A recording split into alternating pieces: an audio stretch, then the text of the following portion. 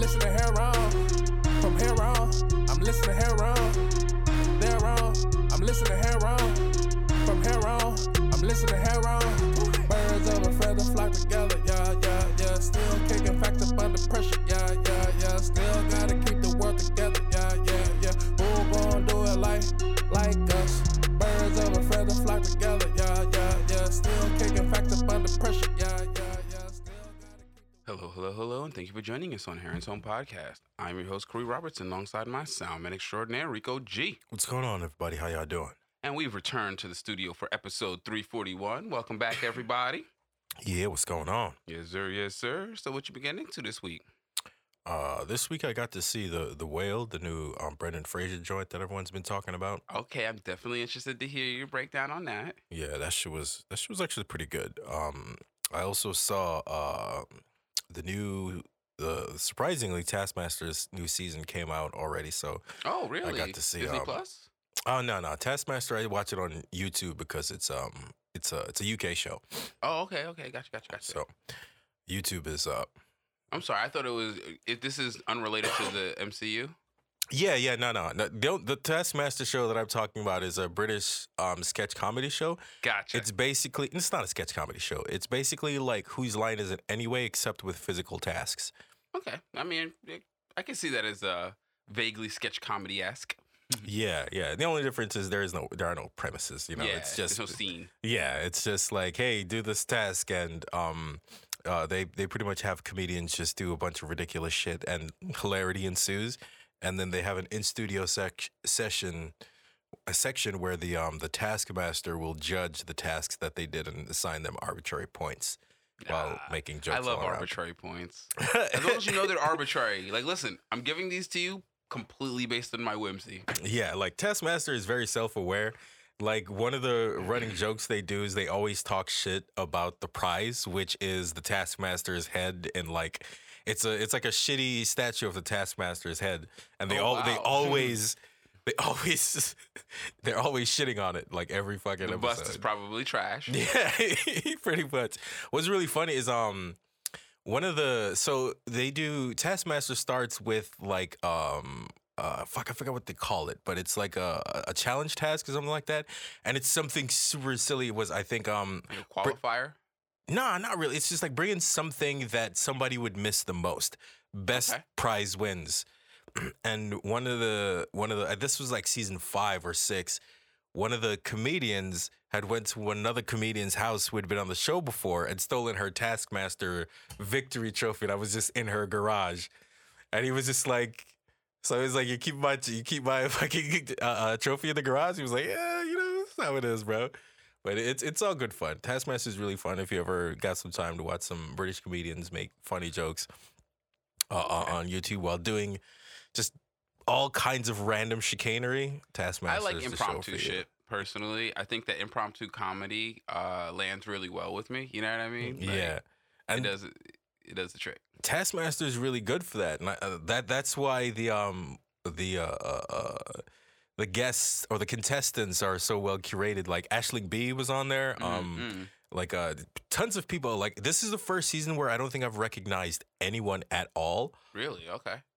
Excuse me. Usually, even if I don't recognize their face, or even if I don't recognize their name, I'll recognize a face or something, because I tend to watch a lot of British panel shows. Okay. So that's pretty much the pool that they basically get comedians and or comedic actors to do the tasks, and it's good. What I find really, really funny is Taskmaster apparently has 17 spinoffs in 17 different countries. Oh, wow. And America is the only Taskmaster that failed. Which one? America. Oh.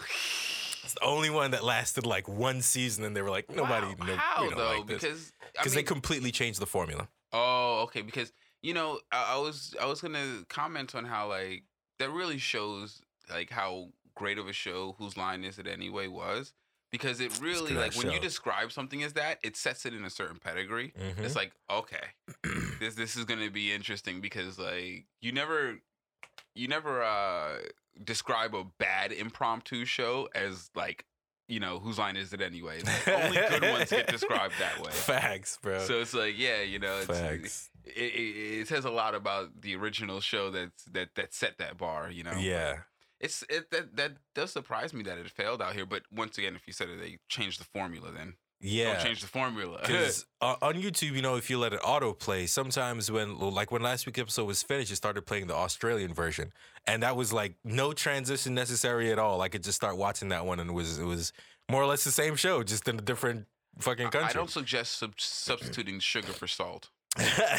Which is what they did. The American version, all the rest of the versions around, they're sort of like this understanding, like, hey, we're all having fun here. You know what I'm saying? This is all meaningless, and we're all doing this for entertainment. So they not only do they keep their comedy chops, but they also don't take it too seriously. You need to keep whimsy. Whimsy is a huge part of these shows. That's something that Whose Line Is It Anyway did with great effect. They maintained the whimsy between Wayne Brady and I can't remember Styles, Colin Mockery. Yeah, they all had a whimsy to them that kept what they were doing, no matter how vulgar or out of place it was, it had a whimsy to it that kept the viewer laughing. That's super important for impromptu comedy, I think, in particular.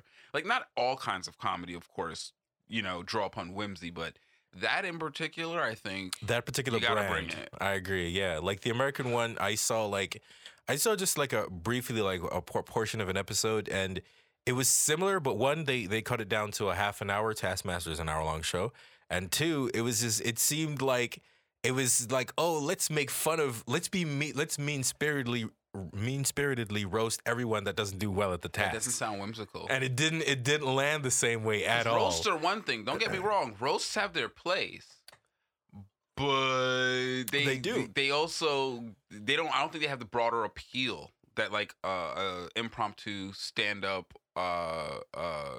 task type show like that would have. You know what I mean? Yeah. So by changing the format from what we were just describing to something that seems more kind of stand-up versus heckler type of thing. Pretty much. I think that really doesn't stand, because don't get me wrong, they roast each other in the UK ones too.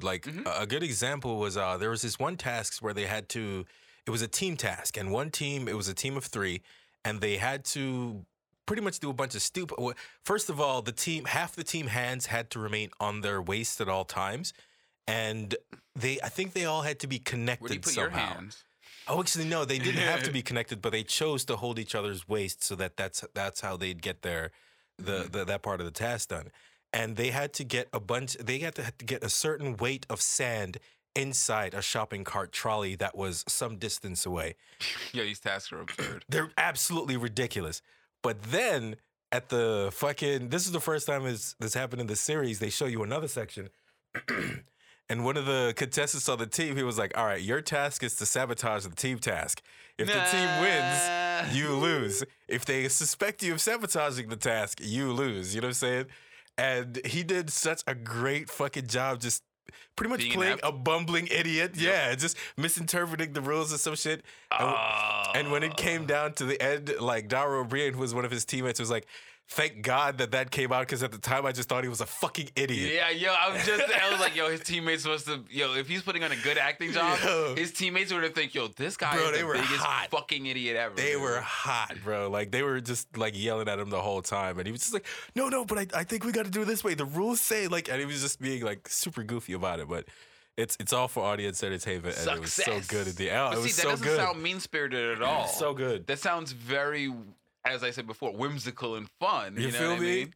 Because of what they're doing is so ridiculous. Feelings. Pretty much. And that seemed for the section of the American version that I saw, it seemed like they were just like, oh yeah, I'm gonna bust this nigga down for not doing this random task with random rules right the first time, having never encountered it before. But that's interesting because I think that from the outside looking in, if you were to watch American media, you would absolutely get the impression that to be successful, you have to perpetrate some kind of suffering. Yeah. I could understand why you would get that. The problem is that American media, it's very manipulative, and so it plays on our very natural inclination to pay attention to tragedy. You know what I mean? Because we're hyper vigilant. Humans, I always talk about this. Humans are hyper vigilant, so we pay more attention to things that are going to be dangerous to us than the things that are good for us, because things that are good for us won't hurt us, but we need to stay away from the things that are dangerous for us. So we pay attention to stuff. So if you flood our media scene with those images, we'll pay attention to it. It doesn't mean we like it. You know what I mean? And American media makes no distinction there. Whereas, other countries, they haven't gotten away from the idea of entertainment. You know what I mean? Whereas America doesn't, I don't think there's any entertainment in America. Everything in America that's produced is meant to be psychologically manipulative. And that's a shame, and I say that as an overgeneralization, unironically. I know that there is still art created, and that is to be lauded. But when it comes to like things that are made for mass production and that have $1 million budgets, in all likelihood, they probably are just meant to prey upon you. You know what I mean? To get your attention. They're aiming for that maximum mass appeal. Yeah, you know what I mean? And so, and then that's not even like a moral judgment on those people. I mean, they are incentivized to make a profit off of what they're doing, and that's why they're there, and they didn't hide that. You know what I mean? It's not like they ever lied to us and said like, no, I'm not here to make a profit. No, we know that's what their primary goal is. If we didn't know back in the day, we definitely know now. So especially like a good example of that is what's his name? Shazam. I just saw an article today that says Shazam is getting put on. That shit's coming out digital tomorrow. It's getting pulled out of theaters less than a month after its release, and I was just like, damn. If that ain't money talks, bro, that's rough. So real quick, I want to sidebar to that. So there's been a lot of talk on the internet that The Rock killed that by I heard about that, stonewalling them and saying that he wants to take the Black Adam in his direction, which I'm 50-50 on that, because I understand that. I understand that, and he has every right to, and that is what they do with these shows. It's like, it's not like they're 100% faithful to the primary media.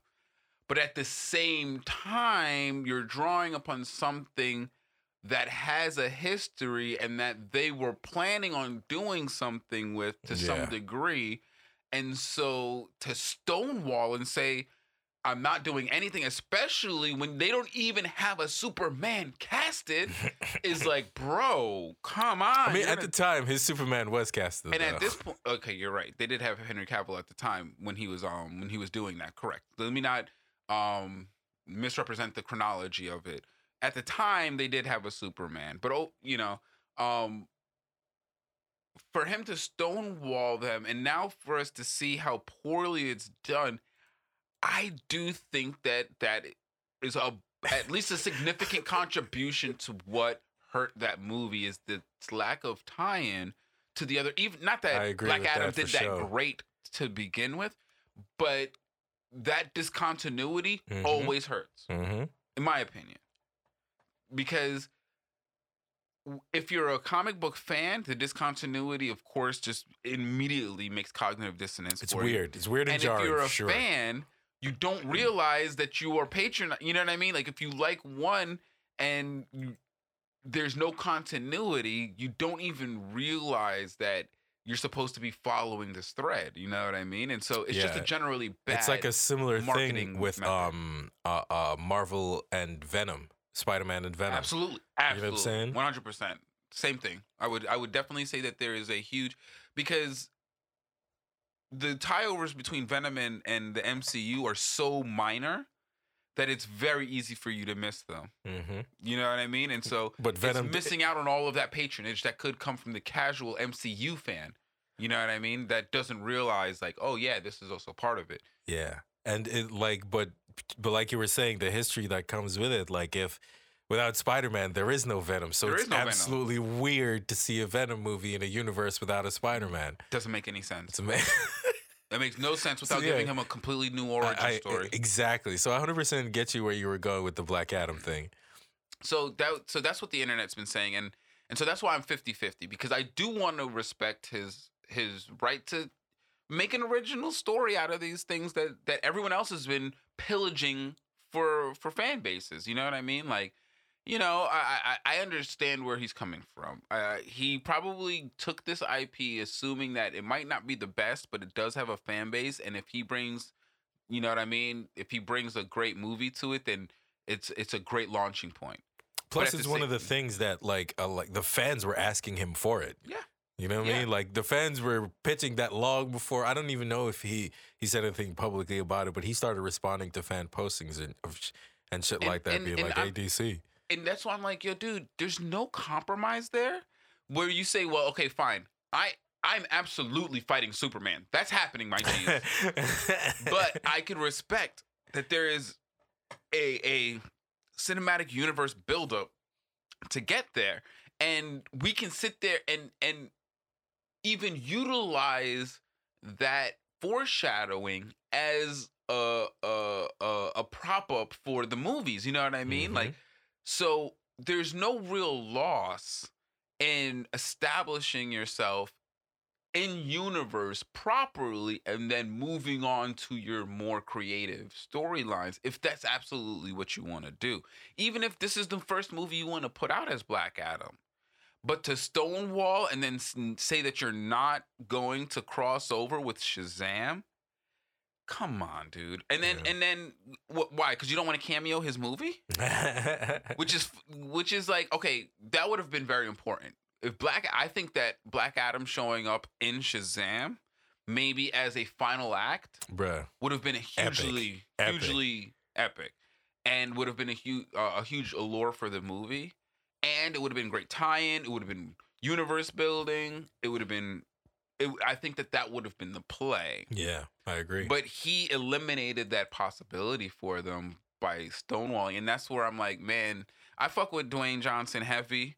I just think that might have been that's not the way I would have taken it. I can't talk about that man's business prowess because the man he's done it. He came from the gutter and made it. You know what I mean? Like, he's one of those ones who really did it from the ground all the way up. So I'm not going to question him. But I would have loved to see for the creative value of the DCU if he was more open to that. Yeah. I mean, the only thing I could think of is like maybe he thought like tonally he wouldn't have worked in Shazam universe. That's the only sort of legitimate reason I can think of. But he had enough levity in his universe, and I think that it was also centered around a kid too. I think that what he missed is that he would have been a juxtaposition. You don't fit there. You are and that makes you the perfect villain. Yeah, like that's the point. Yep. That makes you the perfect anti-hero after they fight you and then you guys come to an understanding. You know what I mean? Like, he robbed them of so much great universe building. Yeah, I think unless he thought that unless he had some insider information or something, or just had absolutely no faith in the success of Shazam and didn't want to tie his lot to that. You know, that's like the only other reason I can think of too. It feels like to me that Rock has had enough experience in the industry to know that it's a gamble with their idea, but you always succeed working towards your ideas. And so whereas all of this stuff that I'm talking about is predicated on other people's ideas, he just wanted to gamble on his idea. And while he was amenable to being part of the DCU, he did not want to be handcuffed by their creative identity. And so he used his clout and moxie to say no. And, it worked for him. But I don't know if that was the best thing for the universe at large. And I think that's once again something that Marvel has managed to deal with. That is why its universe is superior. You don't hear nobody talking about they strong-armed Kevin Feige to get their plot line put into a universe spanning movie. Never. Please tell me one time somebody has ever pushed a plot line into the MCU. Oh, I think Ike Perlmutter actually did. No, I'm just kidding. I mean, but I think it's the other way around. But yeah. I mean, I think it's the other way around though. Perlmutter shut down. Yeah, shut down a lot of shit. He did. He's the one who made it so different. Yo, if I'm to understand the reporting correctly, Ike Perlmutter is the reason why the Spider-Man IP was in such shambles for decades. That was Ike's fingerprints right there. All over that shit. And it was purely out of spite. It had nothing to do with like business. That's what happens when you're rich and petty, bro. When you're rich and petty, it's a dangerous combination, man.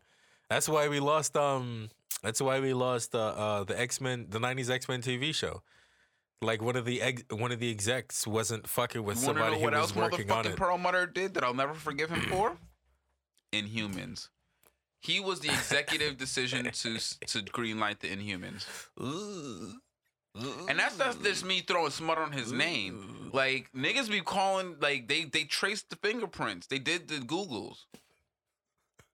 They backtraced it. They called the cyber police and they did the investigation. Ike Perlmutter was the one who greenlit that shit. And Inhumans was an indefensible travesty on sitcom TV. So you say he's a visionary? I mean, if your vision is hell, yes. He is absolutely a visionary if your goal is to create the most hellish environment that you can ever imagine. He is a visionary. But yeah, no, fuck Ike Perlmutter. But glad he's out, man. Yeah, man, and it takes forever, you know. It does. Eventually, the Kotiks and the Perlmutters, they get ousted. I think more frequently they just die though. Like, pretty damn, much, dude. Because like, it takes a lot of effort to get rid of them, so it's got to be worth the effort to put it in. You know what I mean? In the case of Feige, it absolutely was worth the effort, regardless of however long it took. Yeah, no. The fact that Perlmutter was actually gumming up some of the stuff that Marvel was trying to do is like shit. So wait, did they just like Rock Lee drop the weights off and now they're about to fucking go Super Saiyan on the MCU? Like, hey, but like, damn, that's funny. Can you imagine? I would love to see that fucking meme with Feige's face on Rock Lee when he drops the weights and then weights say Ike Perlmutter on them. Oh man. Yeah. But yeah, what were we talking about before we got onto the Black Adam thing? Because that was a discussion on the internet that I had been meaning to bring up that I thought was interesting. Because yeah, as I said, I was 50-50 on it because I do respect his right to take the IP and do what he wants with it. I'm sure he spent bread on that shit. You know what I mean? Like, yeah, he's been working hard on it for a while. Yeah, he put time and energy into that. Why not? Nobody else was doing nothing with it. And if they were, then why did they let him do that? You know what I mean? Like, no. It's not like he went to go make the movie and there was a bunch of people trying to do something with it. Like, that's not how that works. You know what I mean? People look into their IPs and make sure that they have, you know what I mean, the ability to make these kind of big money productions before they start. And so, yeah, if he's doing that, you know, like, he has every right to run with it like anybody else who is doing the same thing. But I really wish that he was a little bit more of a team player when it came to the DCU. But, you know, I mean, when he was doing that, Gunn hadn't been announced yet, was he? Mm-mm. Yeah, so, you know, they didn't have their Feige yet. So hopefully moving forward, nothing like this will happen again. But, yeah. Oh, speaking of DC, have you seen the Blue Beetle trailer? Yeah, I'm looking forward to it. Yeah, I was super hyped for that shit. That shit looked pretty dope. I'm I'm excited to see live action Jaime Reyes, bro. I'm here for that shit.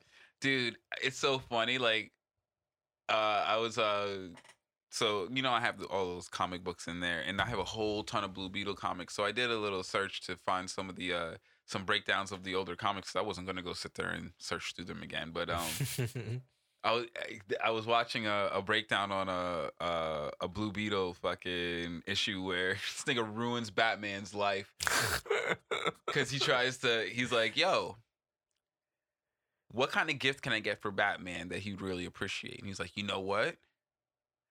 I can get him the gift of his parents if I go to another timeline. No. Let me go get his parents from another timeline so that he could see them. Broke that nigga, bro. No, dude. Because you know Batman's a fucking psychopath, so you know what ended up happening is that he wouldn't let them go. He was like, oh, I got my parents back now. These are my parents now. Feel me? Nah. Oh, no, where they son. come from? Nah. I don't give a fuck, nigga. These are my parents. Nah, you said I got him back, nigga. That's it. It's over. Needless to say, it became quite the issue to get get them back to their timeline because you only meant for them to visit. You know what I mean? Like hey, nice to see you, Bruce. You know, we know your life's been hard, but you know, we love you. And Nabi broke that man. That is the perfect Road to Hell story. That sounds like an excellent. But that's Blue Beetle right there. That's really true. The best intentions. Yeah. Thinking that he's doing the greatest things every time. Because he was a fuck up in his own time. So just because he's in our time with advanced technology doesn't mean he's not a fuck up still. You know what I mean? Yeah. So, and that's what I appreciated from Blue Beetle. So I hope that they can capture that. Yeah, we're gonna see. We're getting the young Jaime, and I'm curious to see how it all shakes out, man. Like the action scenes at the very least look cool. So hopefully there are a lot of them. And, we'll see. The high tech, man. Yeah, because the you know fucking what transforming suit. Yeah, you want to know why I'm setting the bar very high for them because of what they did in Suicide Squad. The most recent one with Starro in it. The effects in that shit with Deadshot, right? Idris Elba, yeah. Yep. With Deadshot and Starro and some of the fucking integrated CG graphics that they did in that shit. I'm expecting gun Blue was Beetle fucking to lit. be killer, bro. At least in the graphics department. Mm-hmm. So yeah. That trailer definitely got me amped. I'm hyped for that for sure. But yeah, dude, that's what's up. But yeah, the only other thing I really saw this week was The Whale, and yes, please. I gotta say, I was impressed, man. Because I wasn't particularly interested in, just real quick, let me interject. I wasn't really particularly interested in the plot of the movie. But there was a lot of controversy about it, obviously. Are you familiar with what was going on? Not at all. I didn't want to know nothing about it. All I heard was that it was doing well and it's winning tons of awards. Yeah, so I'm interested to get just the straight breakdown without any of the bullshit internet opinions, because people were upset that they chose not to cast a person who is actually overweight in the role. Like, they chose to put Brendan Fraser in a fat suit rather than have an actual overweight actor play the role. So I was like, listen. You know what? This is one of those things where I guarantee you 99% of the people with those complaints have never made a film before.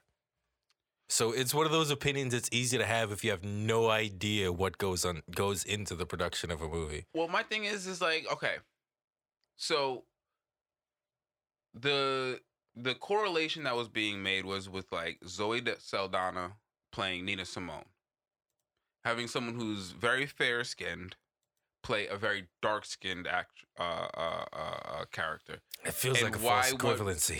I'm sorry? That feels like a false equivalency.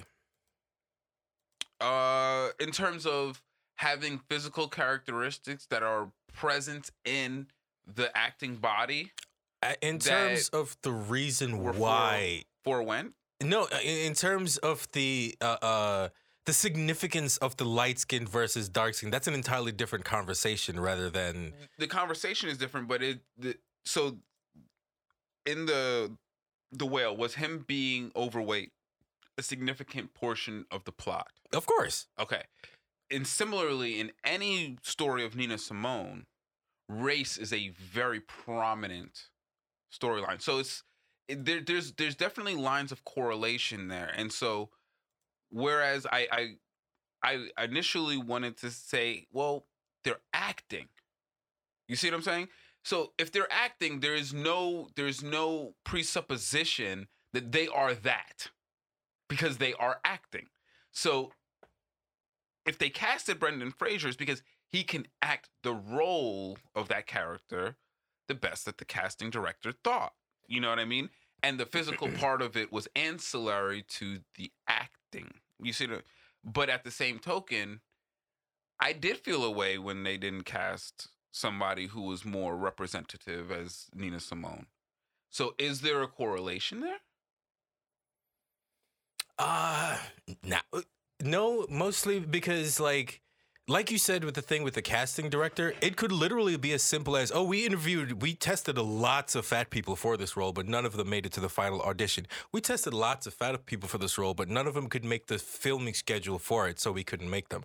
I wouldn't be surprised if no heavyweight people auditioned to play a role, particularly about a fat person. Thank you. So that's why I don't think that's what I personally thought happened. I figured they opened it up and was looking for a fat person, and there was nobody available. And also, not even that. It's like, especially after seeing what's my girl's name? Gabby.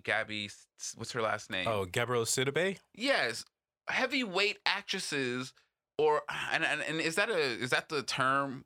Plus-sized actresses? Heavyweight actresses? No, because I don't mind that. To me, it's not derogatory. That's not. No, she's a fighter. It means that she's a fighter, and she's you know what I'm saying? Okay, she's so plus-sized actors and actresses. They exist and they hit.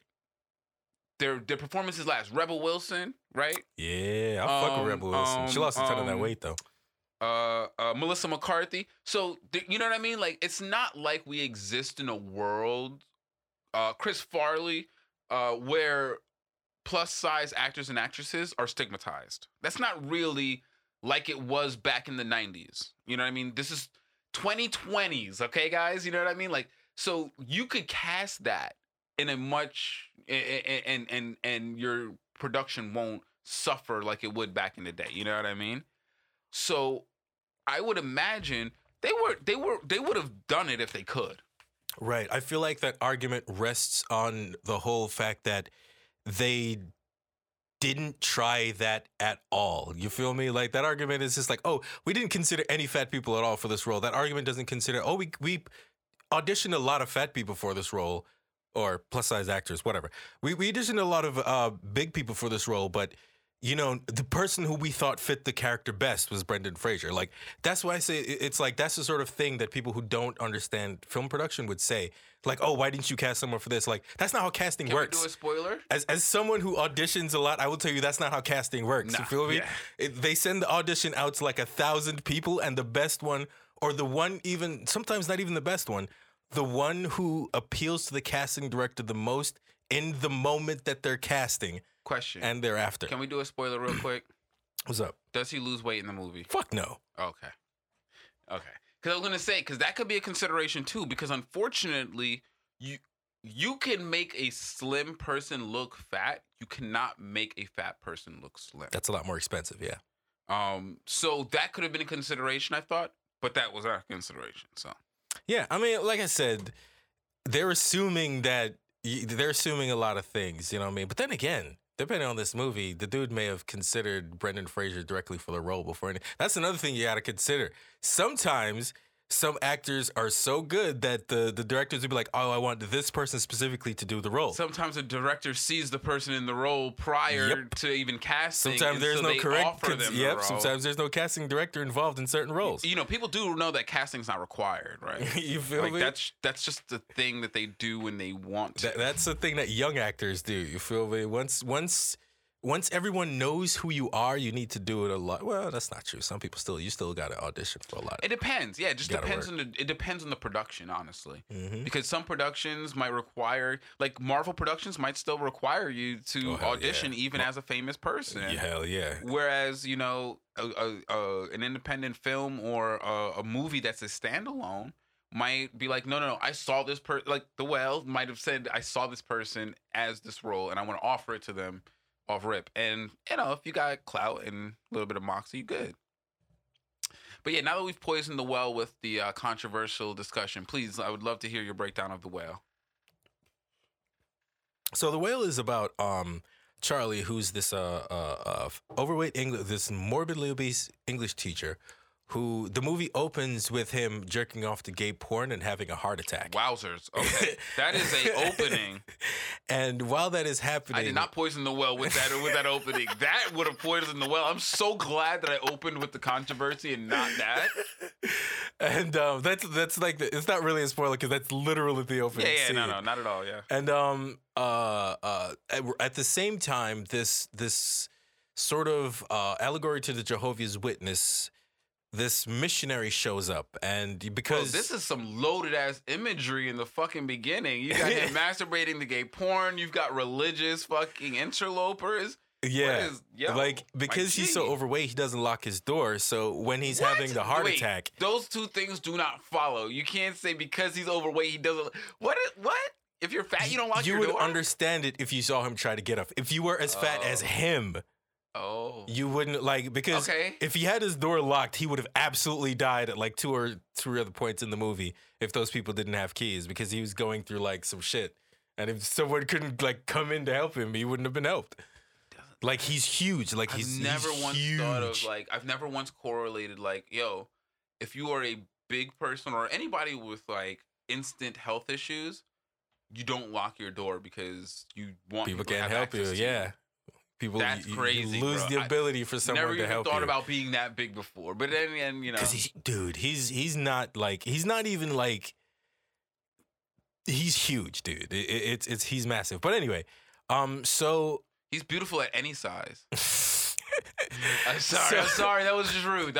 My bad. So the missionary comes in, sees him having a heart attack, so sees the laptop, and of course, while having a heart attack, he's more concerned about closing the laptop. Of course, you can't let the missionary see the gay porn, bro. So there's no way the coroner showed up here, bruh. There's no way. Let me die. Don't come in.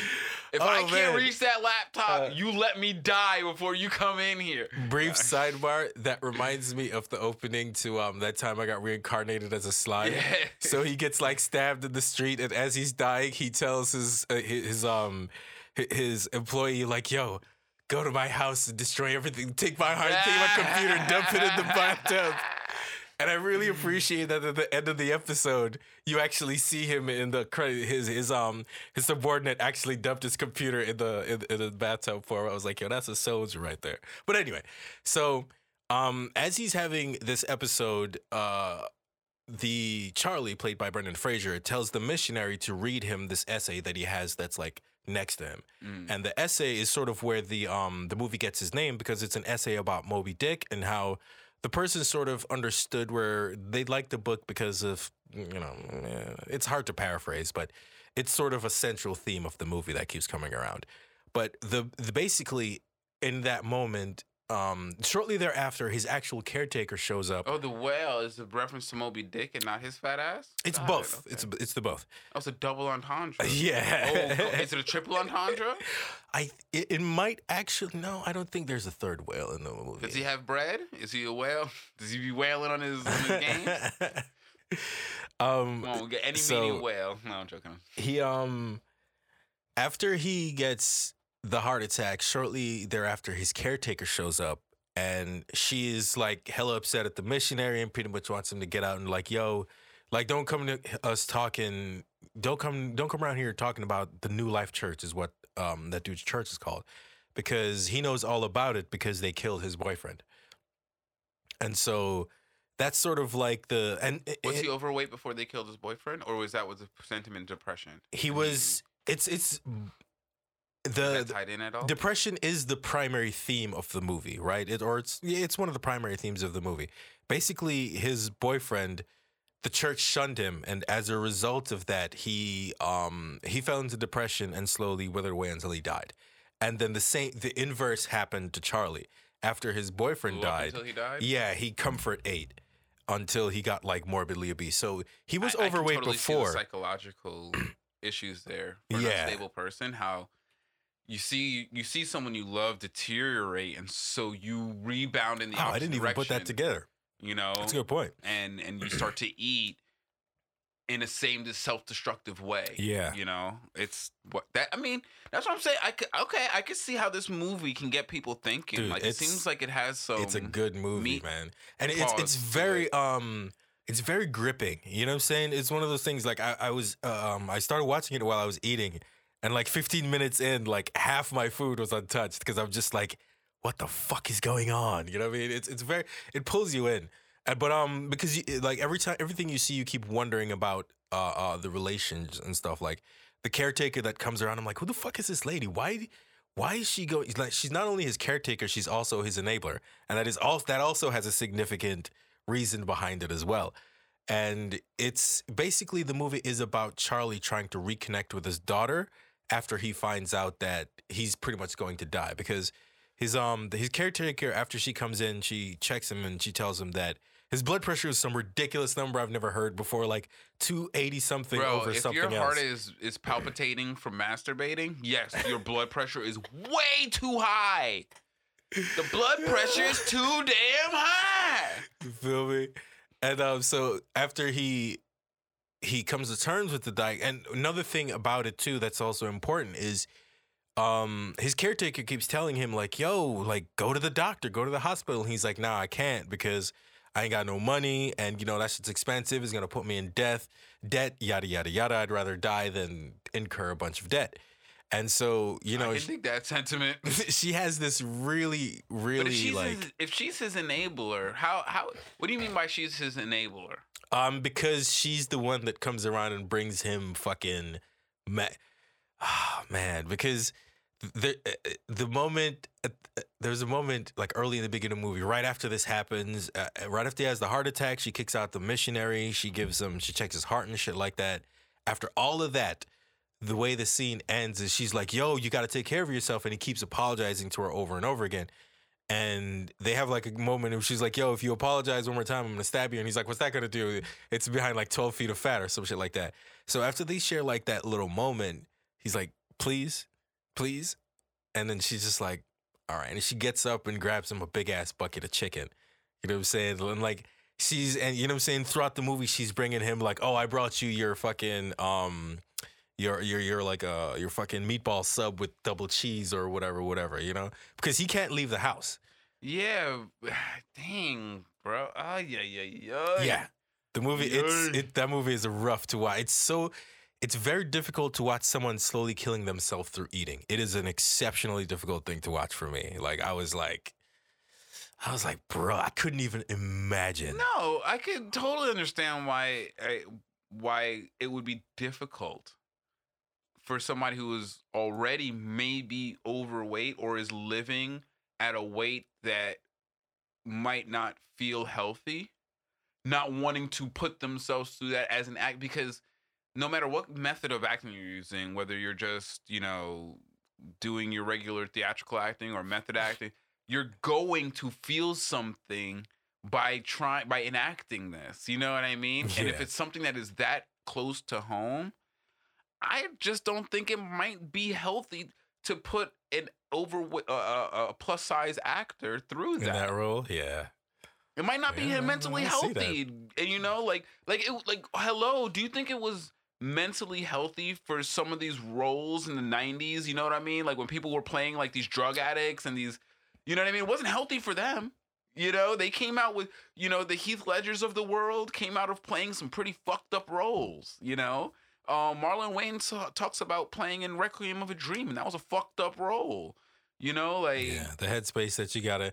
Yeah, I hear a lot of actors say that the headspace they have to get into for certain characters stay with them for Monica like X amount of Bellucci time. talks about getting into the headspace for her role in Irreversible, and it's just like she played in a scene where her husband raped her. That was her husband. Yes. Oh, that makes it marginally better. I could not be any part of that production. Did you I couldn't see the do scene? this. Are you familiar? I've seen the movie. Yeah, like the scene is I've seen the movie when I was much younger. The fact that and it's funny because in the production interviews they talk about it, and the actor, what's his name? Sam? Is that his name? I'm not familiar with the male actor. He's famous. He played like Silver Fox in Oceans. In the Oceans, he's really popular. But anyway, he talks about how difficult it was for him to do it, and she had to encourage him, like, no, it's okay. Don't worry. Like, this won't affect us because of how visceral that scene was. So, you know, I get it. You know what I mean? Like, it might not be something that a plus size. So that's why I think that a lot of the controversy was Much Ado About Nothing. Yeah. I mean, I'm glad people are thinking about it, and it's okay to talk about it, but it's not something to get up in arms about. It's not that serious.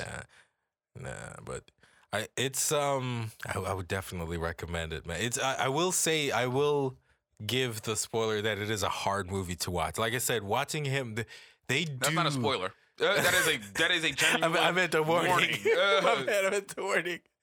That some parts of the movie are really, really hard to watch because, like, he's just, man, like, the way, like, kudos to Brendan Fraser, man. The way this dude reacts in certain scenes to just putting food in his mouth, not overacted, but just, like, the perfect amount of, like, you could see how much comfort just putting food to his lips provides to this person. Like, you completely understand how lost they are. But anyway, he attempts to reconnect with his daughter, and essentially he wants to make sure that his daughter is okay before he passes away, and that's pretty much like the primary conflict in the movie. His daughter's a dick, understandably so. His daughter is very, very angry because this is mild spoilers / a little bit of backstory, but the thing with him is he left his wife for his boyfriend.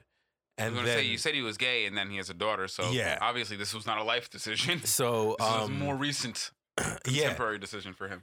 And when his daughter was 8, and then the boyfriend died, and then he spiraled into depression, and after he had gotten to a certain weight, he just didn't want his daughter to see him anymore. And on the other side, the mother was, understandably, she was the woman scorned that hell hath no fury, like, you know? So she was not, she got full custody and wasn't really, like, allowing him to see his daughter. So that sort of, the absence, I guess the angry mother and the absent father did a number on the developmental daughter. You don't say. And so when you meet her, she's an absolute dick. She's such an asshole throughout the whole movie, and it's pretty much him trying to get her to realize that, yo, it's okay to be mad at me, but you don't got to be mad at the world. Mm-hmm. He's like trying to get her to, he's just, before I only got like X amount of days left, so for all of that man's personal faults, let me tell you what it is for a parent to give their child the closure of allowing them to be angry with them and receiving that anger and accepting it and validating that anger. Because let me tell you, I've watched my parents bury their parents without ever resolving those deep issues. And I would, as a parent, that is a failure. Mm-hmm. And I love my grandparents, and I think they were great grandparents and they were great parents. But as a parent, to pass on without allowing your children the closure of getting out their childhood anger is something that is missing from parenting. And it's because it's late stage parenting. That's not something you have to do with your toddler. It's not something you have to do with your adolescent. It's something you got to do with your 30-year-old child. Because while they're an adult, they will always be your child. And they will always have to deal with the cumulative value of the shit that you put them through while you were learning to raise them. And so it's incumbent upon a parent to realize that they were living their life while they were raising this child, and they at some point need to give them the closure to get that past shit out of their life so they can get rid of that baggage. Because I watch grown people carry that shit. And I know this is fiction, you know what I mean? But that inclination puts him in such a positive light for me just as a parent, because of all of the failings that come from parents. That's the one that is probably the most avertable. Because it's all you gotta do is just talk to your kids. All you gotta do is talk to them as adults. And don't gaslight them. And don't gaslight them. Be real with yourself and be real with, you know what I mean? That's it. Because it's not in the moment. The mistakes are made. They're in the past. All you gotta do is level with your kids. It's a 2-step process. Yep. You know what I mean? It's the easiest thing as a parent to do, and something that I find that so many parents fail to do. And I see so many, and you can have a healthy relationship with your parents without having that. But boy, let me tell you, the catharsis that I had with my parents going through it, oh man, I feel bad for them that they didn't get it. You know what I mean? It's just like, holy shit. It's to the point where I think about it when in my relationship with Kendrick, that I'm going to avert having to do that. You know what I mean? Like, I'm going to do my best to make sure that the closure happens more immediately, so that he doesn't have to travel through his life with it the way that most people do, you know? Feel me? Save yourself 5 years. You're gonna save him 5 years by not needing to take the time to unpack all that baggage. You know, we're just gonna skip that bag. We're just gonna throw it out before it even gets on the plane. Or not, just give it to me. I'll throw it out because it's feel me? You know what I mean? Like, and that's the thing that it's like you're the parent. You're not even bringing that on the plane, my nigga. That's what gets me mad at so many parents. It's like you're the adult in the situation, my G. Feel me, nigga? You got the life experience, bruh. Like, what are we talking about? You know what I mean? In every other relationship, carry on. I can't even judge. But when it comes to you and your child, one thing I know is you're the adult. And so you need to do better at all times because that's how it goes. You know what I mean? Like the adult asking the child to do better so that they can feel better is just weird to me. I don't get that shit, you know? But anyway, yeah, back to your synopsis of The Whale. Sorry, but that when you said that right there, that took me down a whole avenue, bro. I was like, damn, you know what? As much as I want to get on this man for being self-destructive and you know, like, come on, man. Like, you could do better. You know, just obviously a fictional character, but you know, that's a well-written character for you, though. You know what I mean? You know, like, he's exceptionally flawed, but you still want to root for him. And that right there is that heart is probably why his caretaker is the way she is. She's like, this person's heart isn't fouled. You know what I mean? Yeah. And so if they want to eat themselves to death, that's their fucking right. You know what I mean? I'll be here to take care of them as best as I can. But this is not a bad person. Yep, 100%. And every person deserves the right to take themselves out the way they want to. She goes out of her way to like she's like a guard dog against that missionary, bruh. Because especially because she knows the history of that man with them. Absolutely. Like, and you know he's very the missionary is he's just a young lost sheep. That's really all he is, and. That moment, he thinks he was put there for a reason to save Charlie's soul type shit. So that's why he keeps going around because he's earnestly like, you know, my man's drank the Kool-Aid and he earnestly believes that, you know, this is what he's supposed to be doing. It's that kind of proselytizing that I think is bad from the churches. Like, you got to stop convincing young people that it's their jobs to take other people's souls into their hands. No. Nigga, you're like 18, you haven't figured out your own life, nigga. You can't help me. Nobody can, you know what I mean? Like, it's such a misreading of the understandings of, I think, what was trying to be presented in that parable of the Bible is that, yes, you want to save souls, but not through directly, you know, putting hands on their hearts. It's through letting your light shine. You will save people by being the best you, not through going out and attacking them. Son. Beat and badger them into salvation. Oh, yeah. Badgering people. That's the best way to get them to understand how great your order is. You feel me? Fucking psychos. But yeah. That's about as much as I could go into without being any more spoilery than I already have. It's about this dying guy's journey to reconnect with his daughter and the satellite of important and not so important people that revolve around his life. That actually sounds really dope. It takes place over the course of like, I don't want to say that. That's a better synopsis than what I've been getting because I have been completely uninterested in watching that movie by the media that they've put out. Honestly, I the only reason why I watched it is because of Brendan Fraser. That's the only reason because I was just like, after I heard what happened to him and my man's is like coming back, I was like, you know what? That's pretty lit. You know, I fucks with that. And then I just didn't like Brendan Fraser movies. I had nothing against him. Like I wasn't a huge fan of the Mummy series. I wasn't a huge fan of I've actually never seen and all any that of the stuff. Mummy series in their entirety. I'm trying to think of anything that I've watched him George of the Jungle and Encino Man, son. Encino Man. From when I was a little kid. Encino Man was a joint. From when I was a little kid. But that was also 30 years ago. Oh, yeah.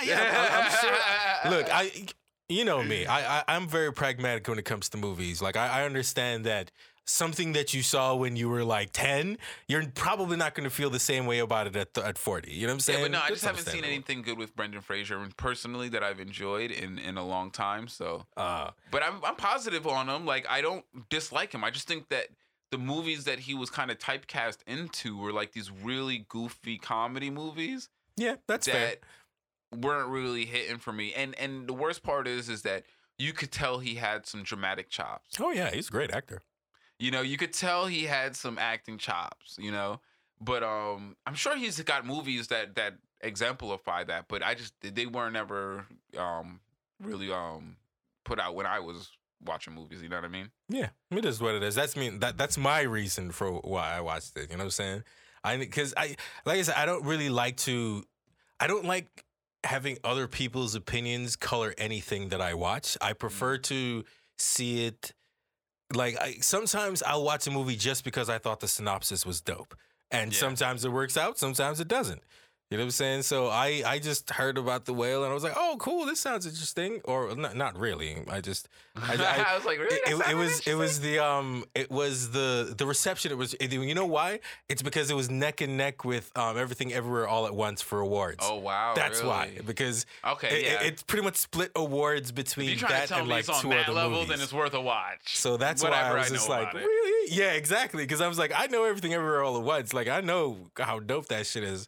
And I understand why it's sweeping the awards. If it's that caliber, then pretty I might much have to fucks with it. It's like the God of War and Elder Scrolls from last year. Mm-hmm. You know what I'm saying? So I was just like, wait, somebody's keeping up with God of War?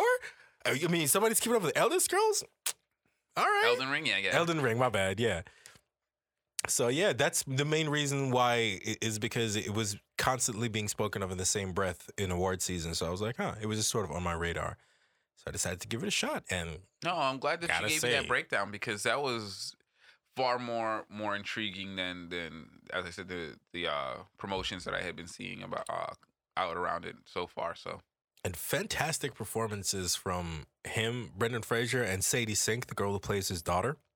Okay, and his wife is only for a really brief moment. His caretaker, she was also really good too. But yeah, the other dude was like, what's another thing why I really like this movie? It's based on a play, and it's the screenplay is written by the same person that wrote the play. So the entire movie screenplay is written by the same person who wrote the actual play. Oh, okay. Yeah, the stage play. The stage play gotcha. That it was. Well, you need that continuity. We've always talked about, bruh, do not stray from the source material. The best person to adapt it to a new form is the person that wrote it in the first place. Mm-hmm. Hell yeah. You can put as long as they're on the team. Yeah, exactly. To be part of the team. As long as they have someone well versed in the medium that they're transferring it to. Yes, because that's the thing about the adaptation is that they might need someone to really guide them in the new rules medium. Are different. Mm-hmm. You know what I mean? And so that's why if they can do it by themselves, kudos. I'm not even hating on that, but. Usually they're gonna be like second on the team while somebody who is familiar with that medium leads the project. Facts. You know what I mean? 100%. But yeah. Sorry, I didn't mean to interrupt that part. Nah, it's all good. We've talked about it for a while anyway. But I definitely recommend watching The Whale if you haven't seen it. I thought the performances were fantastic. I thought the story was great. And that's why I was saying I was impressed with it because it all took place in one apartment. I was saying Brendan Fraser, another reason why Brendan Fraser is really good is because I would say at least 30 or 40% of the movie is just him alone, just doing stuff. And it's like, he's like, like how when people are like, man, Tom Hanks is so great because of Castaway, he's like, oh, the movie is just him and it's still entertaining. It's like that where it's just like, I'm still like in the film and it's just him like moving around his apartment. That creates anxiety in me. Watching a single person on the screen for too long makes me very anxious. Well, it makes luckily, me very anxious. In this one, it's split up very nicely. It's like 30%, but they're cut nicely. Like every once in a while, it's funny because when you described that, it immediately I was like, it gave me a little bit of anxiety. I was like, you know what? I just kind of realized like I don't like watching it because even and it's not just that because even when I watch WALL-E. WALL-E. You've seen WALL-E, right? No, I have not, but I'm You've very never familiar seen WALL-E? with it. You got to check it out. But the first 10 minutes of WALL-E is just WALL-E by himself on the world. Mm-hmm. And you're just watching WALL-E do stuff. And it's extreme. And it's like, after a while, you're just like, or for me, I get a little bit of anxiety. So I'm just like, oh, you know what? I think if I watch just one character on the screen too long, that starts to get to me. You know what it is for me? When they fucking put the camera between bushes. And I'd be like, yo, why are you trying to make me look like I don't want to peep on people, my nigga. Like, stop doing that. Like, move the camera somewhere else. Like, you're making me feel like a weirdo right now. Yeah, that perspective is an odd one. I hate that that's shit, never a bro. comfortable perspective. Yeah, let's look through the bushes at this person doing something. Or like through I hate the through the peephole perspective. Unless it's the perspective of me being like, of the audience is taking the perspective of like the villain or the monster or the hunter, then it makes sense, you know? But when it's just, sometimes they'll use it as like a transitional shot and I'm just like, ugh. Or yeah, like they're watching the neighbors through the bushes. Like, what are y'all doing, bro? Why are you doing that? Stop it. Yo, stop being creepy, Hollywood. Stop it. Yeah, that in the keyhole shot, like looking through the keyhole, like, bro. Right. First of all, what kind of weird ass fucking keyhole it can be seen straight through. But beyond that, why I got mine specially made, bro. But yeah, that shit is that's funny. Okay, cool. The Whale, definitely gonna have to check that out. But yeah, I didn't actually watch anything. But oh my goodness, of course I was made privy to the internet's disdain of the current episode of Mando because they did a filler episode. But I'm like, fuck it, it's a filler episode. Why y'all mad? Why is it considered a filler episode?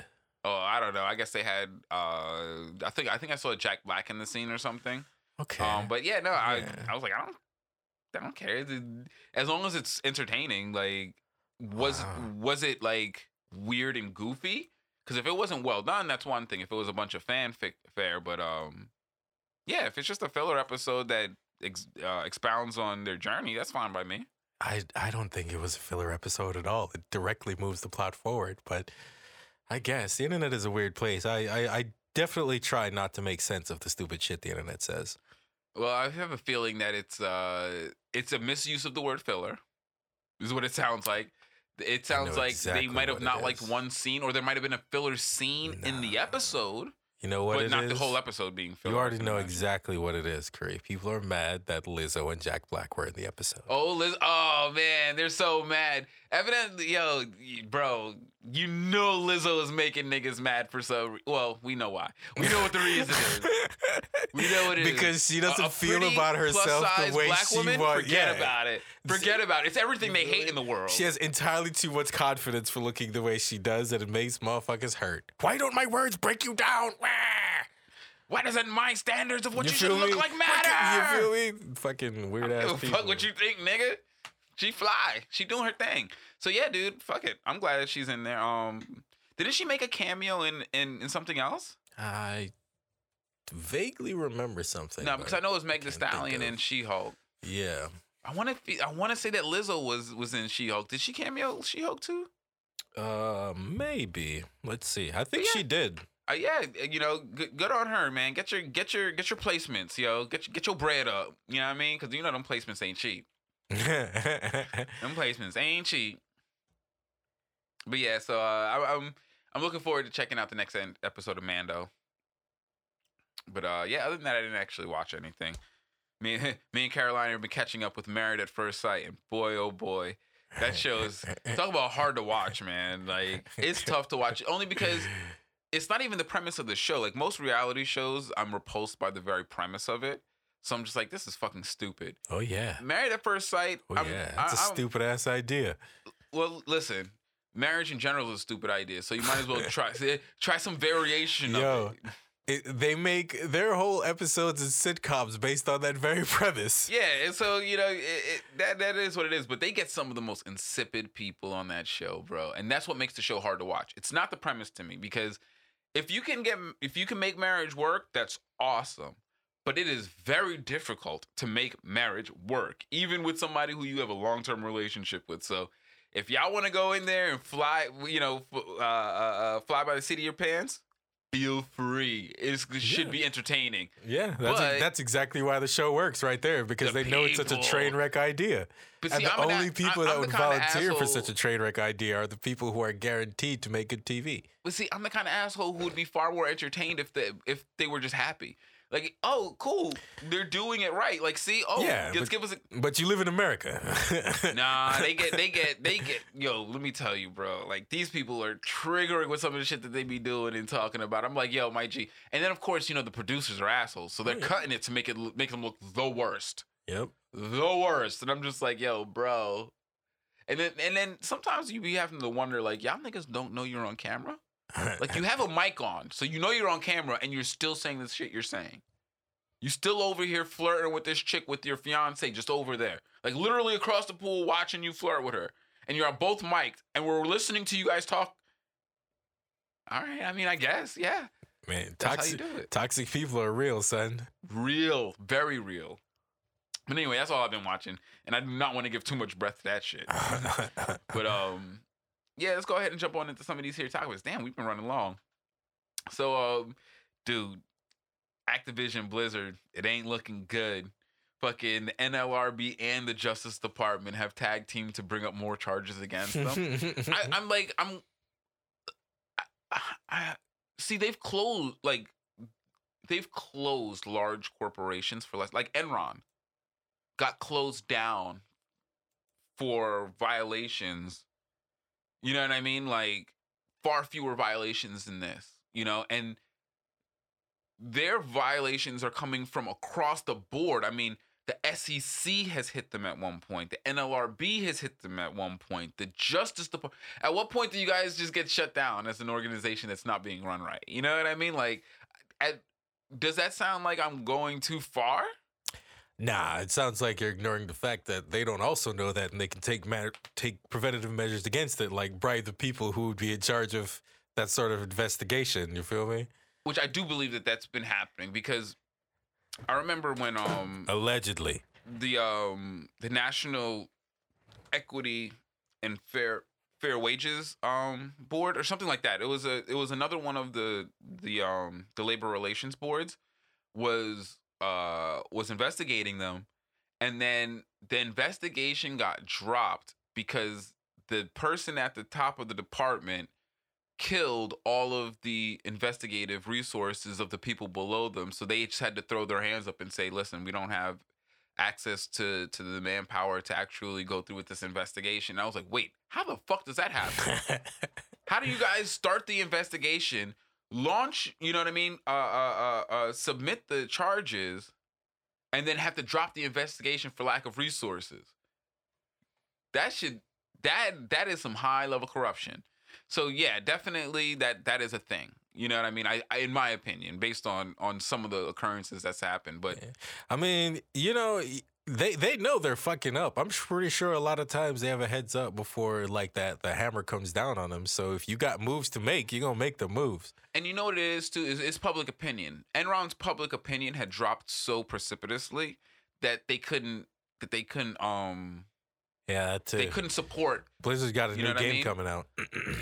Dude, so there's been a conspiracy that I think is pretty much generally confirmed at this point, is that they drop a new Overwatch character whenever there's a controversy. That's pretty funny. And depending on how severe the controversy is how diverse the character is.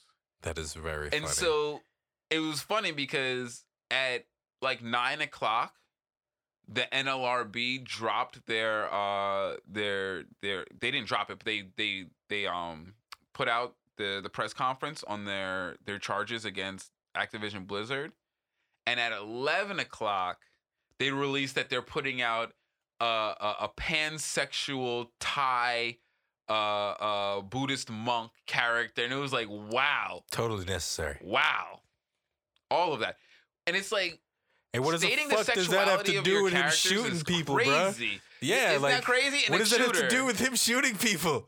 Like, unless there's a dating sim involved in Overwatch that I was unaware of, I can't imagine what the sexuality of your. Feel me? Of your Why is that pertinent character. Information all of a sudden? But nonetheless, that is and so they pretty much, if you track back like the past like 4 or 5 announcements of charges coming down, they all coincide with the launch of a character. Yeah, I mean that I can see that.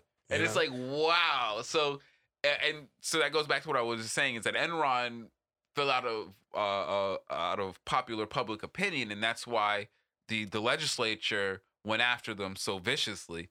Blizzard understands, like, as long as the people love us, you can't touch us. And that's fucked up. because they absolutely operate like that. Mm-hmm. They absolutely operate under the guises, as long as we keep our user base at a certain amount, we are too big to fail. And that's not just too big to fail from financial failures. We're too big to fail from our own malfeasance. And that shit, bro. What they going to do with your Diablo 4, bro, when it drops? Who going to play it for the servers? Because Blizzard can't, bro, something's going to have to give. Something's got to give with those, with all these charges, because that shit is out of control. I mean, like, the best... how bad can one company be run? I mean, the NLRB is hitting them for wage theft. I mean, like, what else can we hit them? Wage theft, my nigga.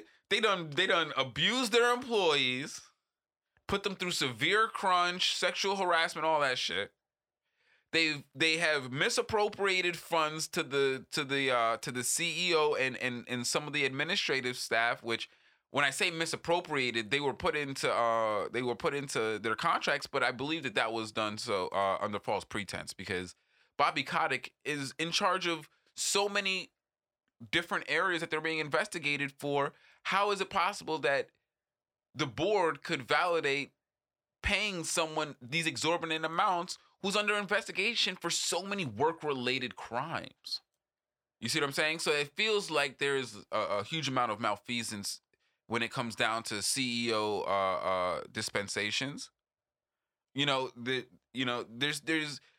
a whole laundry list of shit that Activision Blizzard is responsible for, on top of putting out bad games. And that's the number one for me, because they haven't put out a lot of good games. Like, I haven't played Diablo 4, but like, look what they did to the Warcraft 3 remakes. Tank that shit. World of Warcraft hasn't been particularly good in quite some time, from what I understand. And the latest raids were fun, but their users bases dropped off so severely, it's hard to actually to get groups together for big raids. So it's like, they're not producing the quality of game, and that's the number one sin of a video game company. Because from what I've seen is that video game companies can perform some pretty egregious sins and be forgiven, but the one thing they can't be forgiven for is putting out bad games. And so I feel like Activision Blizzard, and then of course using shitty marketing practices like releasing disgustingly designed characters for the sake of pandering to a crowd to keep public opinion up, because they know that they're about to be slammed with some real bad news. You know what I mean? Like, Activision Blizzard, man, their day of reckoning, I think, is coming, bro.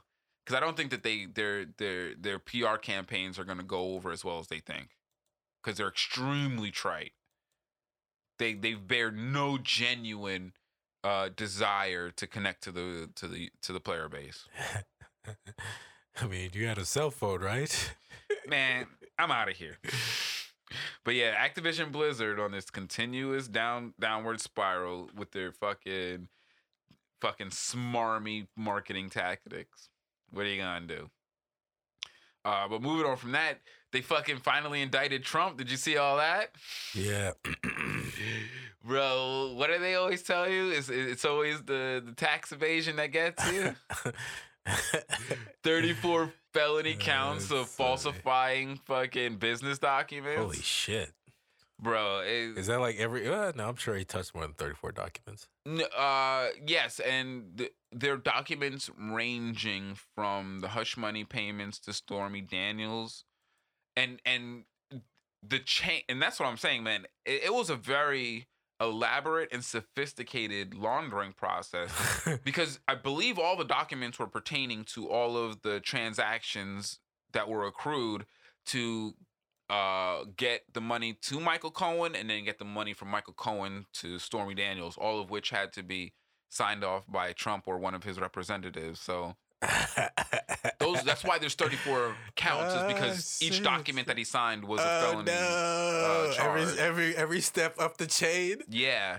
And it's not uncommon for that to happen. It's not uncommon for that to happen. It's like when, and I mean, this is probably a terrible analogy, but like, when you commit a mass murder and you get a felony counts for each person you murder. It's like each time you commit the crime, that doesn't make is sense. an individual count. You know what I mean? And so it's not on especially because it's not like he signed all those documents on the same day.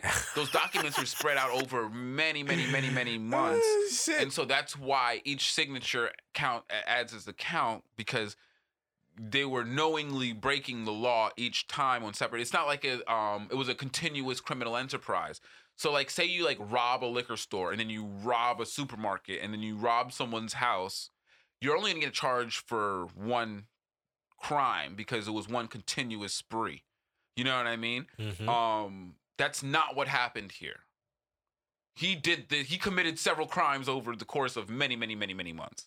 You know what I mean? Like, and I think they would be hard pressed to say that this was one continuous spree, and so it should be brought down to one count. I can't do that. Fuck y'all. Everyone else could do that. Everyone else could do that, but me. Y'all just get mad when I do this shit. See? That's the two-tier justice system. Nigga, if you don't get all the way out my fucking face, yo, that's the kind of shit he'll do. Because we do have a two-tier justice system. That's not it, though. That is definitely not it. That's hilarious. No, but that is Trump. That is Trump's magical fucking maneuver, is to take the obvious discrepancies that go on in our society on an everyday basis and act like they're applying to him.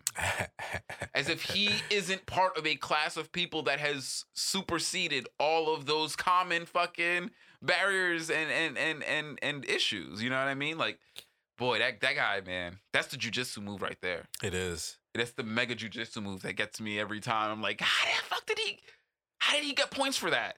How, Sway? But yeah. They're gonna get him. And you know what the worst part is gonna be? When all of these charges get beat, all it's gonna say is, look at him, Teflon Don. Because I don't think that they're actually gonna get any of this stuff to land, because the actual penalty would actually require them to put him in jail, and I don't think they're gonna do that. I just don't think they will. Maybe they will. I just don't think that they will. But it's gonna be a terrible precedent. You know what I mean? Republicans are everywhere. They're fundraising off this shit. Look at the Democrats trying to over-prosecute us. Give us your money so we could fight back. Like that's going to do anything. Lindsey Graham is a fucking piece of shit, man. Let me tell you. That guy, he was on Fox News. Nonetheless, the fucking news. Fundraising. Talking about, send me money so that I can help Donald Trump's legal defense. I'm like, yo, my nigga, that is a scam. Yo, Fox News is broadcasting senators scamming, bro. Facts. It's crazy, dude. That shit ain't never going. Bro, this country is What's really funny is that he's done it before. Trump himself did it before. What did he ask people money for? But you right know, at the end of his shit, I've forgotten. What, Trump steaks and all that? No. But, I mean, he's peddled his own shit before, but he's always asking for money for legal defense. Yep. That's always what his ask is for. Oh, I'm fundraising for legal defense. Oh, man, I'm fundraising for campaign. I saw this great post on Reddit that said, like, oh, his lawyers don't know they're working pro bono yet.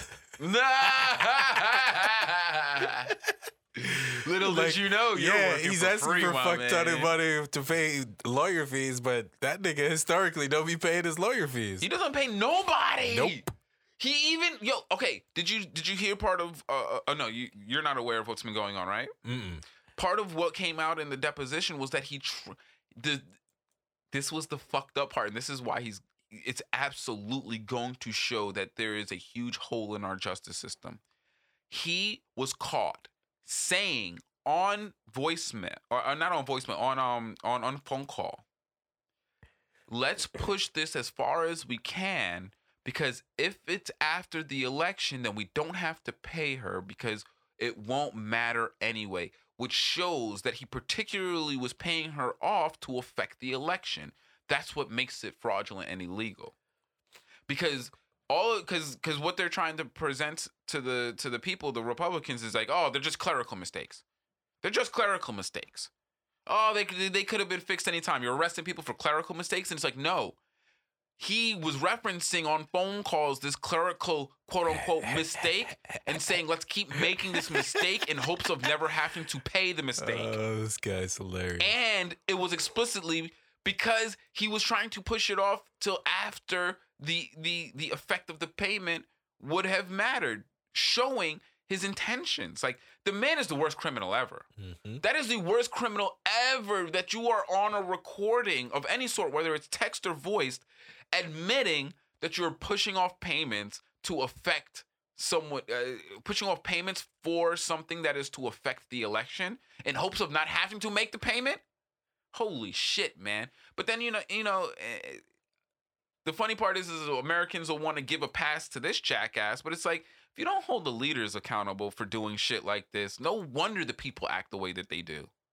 It trickles downwards. You know what I mean? That kind of culture trickles downwards. And even if it's not the whole society, it's enough to where even good people have to learn to accommodate for that. And the only way to accommodate for people acting like that is to act similar. You can't keep meeting behavior like that with kindness. Like, you know what I mean? Like, somebody who's willing to just not pay the people who work for him. You can't just keep on, oh, well, maybe next time he'll be better about it. You can't keep meeting them with that. That's hilarious. You can't just keep forgiving them and saying, well, hey, when I become big and rich and famous, I want to be able to not pay people. So I guess I should be forgiving of him now, right? Like, hey, man, the Bible said turn the other cheek. You know what I'm saying? Nah, if those people want to get slapped on both cheeks, let them get slapped on both cheeks. I only got 2 cheeks, bro. You took half my cheeks. Pause. You took half my cheeks. I ain't giving you the other half. Some people like getting beat up, man. Some people like giving their money away to people who don't respect them. Dude, so needless to say, this whole Trump indictment thing, I think, is going to be a huge debacle. If he gets off, it's going to be a terrible precedent set. You're going to see huge amounts of retaliation from the Republicans for no reason, by the way. There's no reason they should be retaliating against a very, very openly valid investigation and prosecution. There's no reason but they'll use it as an excuse to get what they want. They'll use it as an excuse to act like shitheads. And that's the fucked up part, Like, if they wanted to be a real opposition, there's so many things to complain about the Democrats for, but they don't actually want to complain about any of the real shit. They rather just fucking yuck it up and manipulate people, because that's far easier than making a substantive argument and then following through to change something and do something better. So they never point out real issues, because then that would imply that they should do something to fix them. They can talk about getting CRTs out of schools all they want. You want to know why? Because there's no fucking CRT in the schools. They can point now to the fact that there's no CRT in the schools and say, look at how successful we were at getting CRT out of the schools. Nailed it. Something that was never there, right? You know what I mean? Woo! 10 out of 10, bullseye. Baby. 10 out of 10. Perfect performance. Triple S rank. Film way. Full completion rewards. But no. And that's the real issue I find with the indictment. But hopefully we'll see something of the courts that we weren't expecting. Unlikely, but yeah. Moving on from that, here we'll wrap up with this one because we're running long on time. But I definitely wanted to just touch up on some of the foreign affairs, because shit is going kind of crazy right now between Russia and China, because the Taiwanese official came to America. China threatened, there will be retaliation if she meets with Kevin McCarthy from the Senate. The Senate, I want to say he's the majority leader of the House.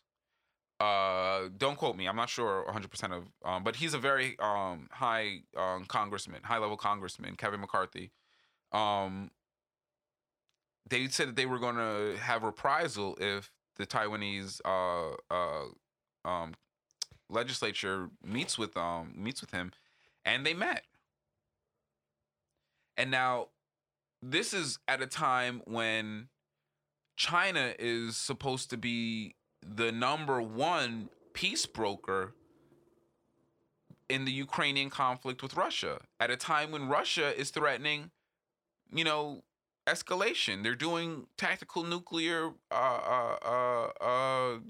preparations, and if you think that China is going to broker peace between Ukraine and Russia when they are threatening military responses in Taiwan, then I just don't think you understand the mindset of people who are willing to go to war. This is a very, very dangerous time in international affairs. China is not talking about de-escalating with Russia behind the scenes, because the norms that they set right now in these conflicts are going to set the stage for China's unification with Taiwan and Tibet and most of the islands in the South China Sea. You have to understand, China is not a peaceful nation. They are not like some gregarious financial benefactor going around the world saving poor nations. They have a very explicit agenda with unifying China on what they consider China. And they're using the world and the relations in the world to garner the support for their actions. And now that they have a partner in Russia that is willing to back them with huge imperial aggressions, it's very unlikely that anybody is going to piss off China and Russia simultaneously. That is a dangerous bloc. And India is very much, it's called BRICS nations. You know what I mean? You got Brazil, Russia, India, China, and South Africa. Those nations comprise an economic bloc that will rival American hegemony around the world. And America has decided that they will meet that head on with military might. It's been a very obvious projection of why they have inflated their military to the size that they have. And so China and its other affiliated BRICS nations obviously are aware of that. And so they are fully aware that if they want to make this economic bloc prosperous, they're going to meet military conflict with America. And so the fact that there is such a heavy coalescing of the agendas towards a war footing in this moment, I find to be very, very dangerous. And so who knows how that's going to affect us? I don't know if anyone would be willing to attack America proper. I don't know if anyone's particularly interested in a land war with America. But this is the thing. The American military has a relatively massive international footprint. And so it is very capable for America to wage full-scale war abroad, which would be a bad thing because it would cause the American people and their warlike culture to be okay with Congress signing war declarations because they are confident that they won't feel the pain. It's hard to get congressional war declarations when you're wantonly attacking people.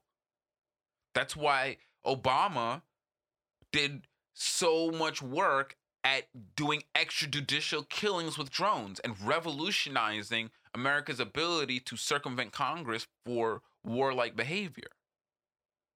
It's really hard to do that, but it's really easy to get people to authorize things like Desert Storm, where you're just going to go bomb a bunch of people in a foreign country who have no capability of attacking you back. And so really you'll just be watching it like a sitcom on the television. It's a lot easier to convince people to authorize that kind of military engagement than one that would require or would threaten landfall of enemy troops on American mainland. So that is a very dangerous proposition that we have the American public fueling an international war engine that is going to war with essentially the other half of the world. Because Russia, India, and China have significant populations. And if you add in Brazil, and Brazil is particularly problematic for us because it's right here in our hemisphere. You know? And so we've entered into a very dangerous phase. One that I think is coming more towards something that is going to be a stage changer. With what comes in the next few weeks with China, Russia, and their relations with the U.S. after Russia has declared its animosity towards the U.S. for funding Ukraine with so much military assistance, and China with America openly consorting with Taiwan and Tibet and supporting their independence. That's the fraught ground we need to be watching out for right now. But alrighty, I think that we've done enough. So thank you again for joining us, guys. I hope you enjoyed the show. If you did, please feel free to subscribe to us. You can find us on Anchor.fm or on Patreon.com. You could also find us on social media on Instagram at Heron's Home Podcast and at Heron's Homies, and on Twitter at Kari_T and at Home Heron. And you can find me on Instagram at RicoGVO. And always remember, guys, time's only wasted if you choose to waste it. So learn from your mistakes. It's the only thing you ever truly will learn from. Thanks again for joining us and have a great one. Peace out. Take it easy.